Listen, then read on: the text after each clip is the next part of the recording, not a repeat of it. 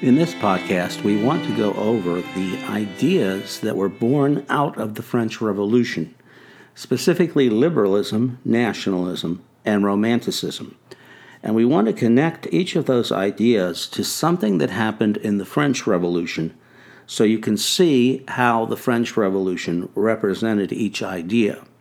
Now, I'm only going to give you a few examples of each of these ideas in practice in the case of the French Revolution. But this is related to a question on your unit list of discussion assignments. Liberalism was the idea of small government elected by men with property. Now, during the 18th century, believe it or not, that was a far-reaching, radical idea. But we associate this idea with the middle class. And the idea is that the middle class, which uses money to make money, that is, through investments, needs the freedom to move their money around in the ways they see as best to become wealthy. And so the big idea of the middle class, which is also known as the bourgeoisie, is the idea of freedom. And that means small government, but also government that represents the people that lead it, which are the middle class themselves, men with property. They didn't want all people to be allowed to vote because many people do not have money that is threatened by certain government policies. And so the middle class wanted to be in control. Now, of course, under Louis XVI, the French government was ruled by the nobility and, to some extent, by the church.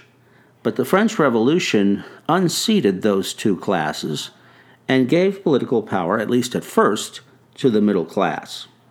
And you can see this in the Declaration of the Rights of Man and Citizen, which was one of the early products of the French Revolution.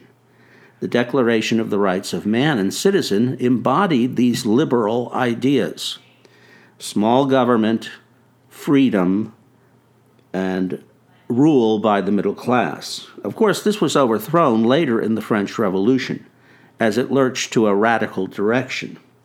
But it shows that in the beginning, the French were trying to model themselves after the American Revolution. Nationalism is the idea that people who hold the same language and culture represent a nation and should be the only people to control that nation, and that all people who share the same language and culture should be part of that nation.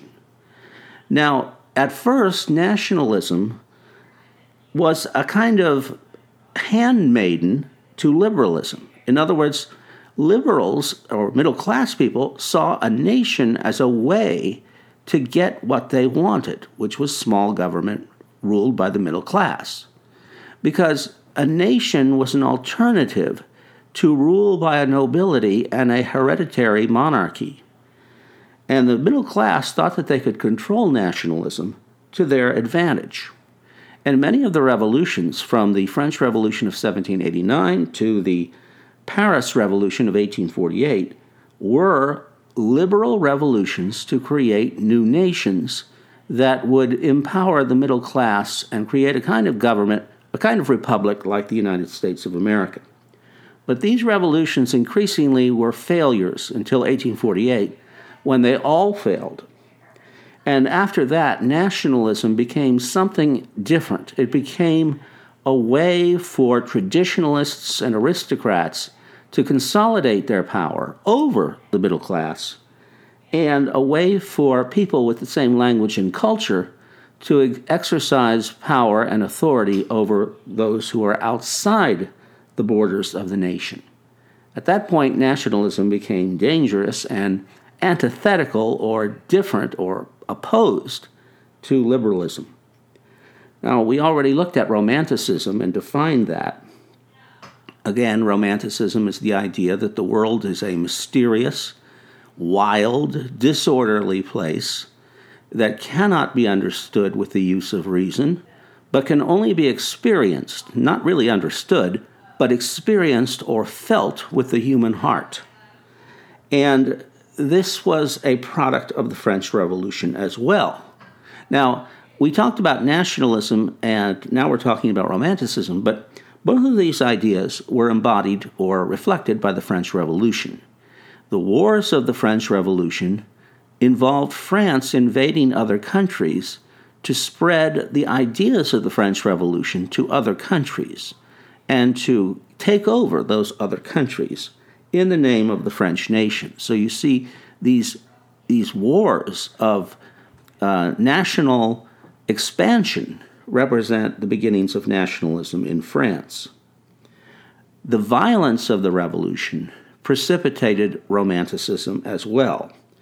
The strange twists and turns of the revolution, the fact that the revolution had very different results than what it was supposed to lead to. It was supposed to lead to liberty, equality, and fraternity, but instead it led to dictatorship, world war, and violence. So at the end of the day, when the revolution had come full circle, the people and the liberals were overthrown by a government that was essentially a dictatorship led by Napoleon.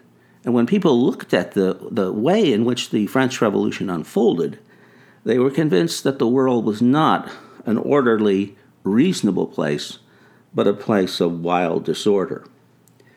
Another thing that comes out of the revolution that embodies Romanticism is the idea of conservatism. Conservatism was a backlash against the violence of the revolution. And we associate conservatism with the ideas of Edmund Burke. Burke invented conservatism in the 1790s as an attack on the French Revolution. And conservatism was the idea that we must preserve the institutions and traditions that have been bequeathed to us by our ancestors, and must change as little as possible of the inheritance from the past. Conservatism is the idea that people are not reasonable, and therefore they cannot calculate or create a government that is better than the one that we inherited. The one we inherited was not created by one generation, but by many generations. And so it does not have the imperfections that a government that is newly created by a bunch of crazy people would have. So conservatism wants to keep our traditions, including rule by the monarchy and nobility, and resist change in the direction of either liberalism or nationalism. So I hope you've enjoyed this podcast, and it will help you answer a question for this unit.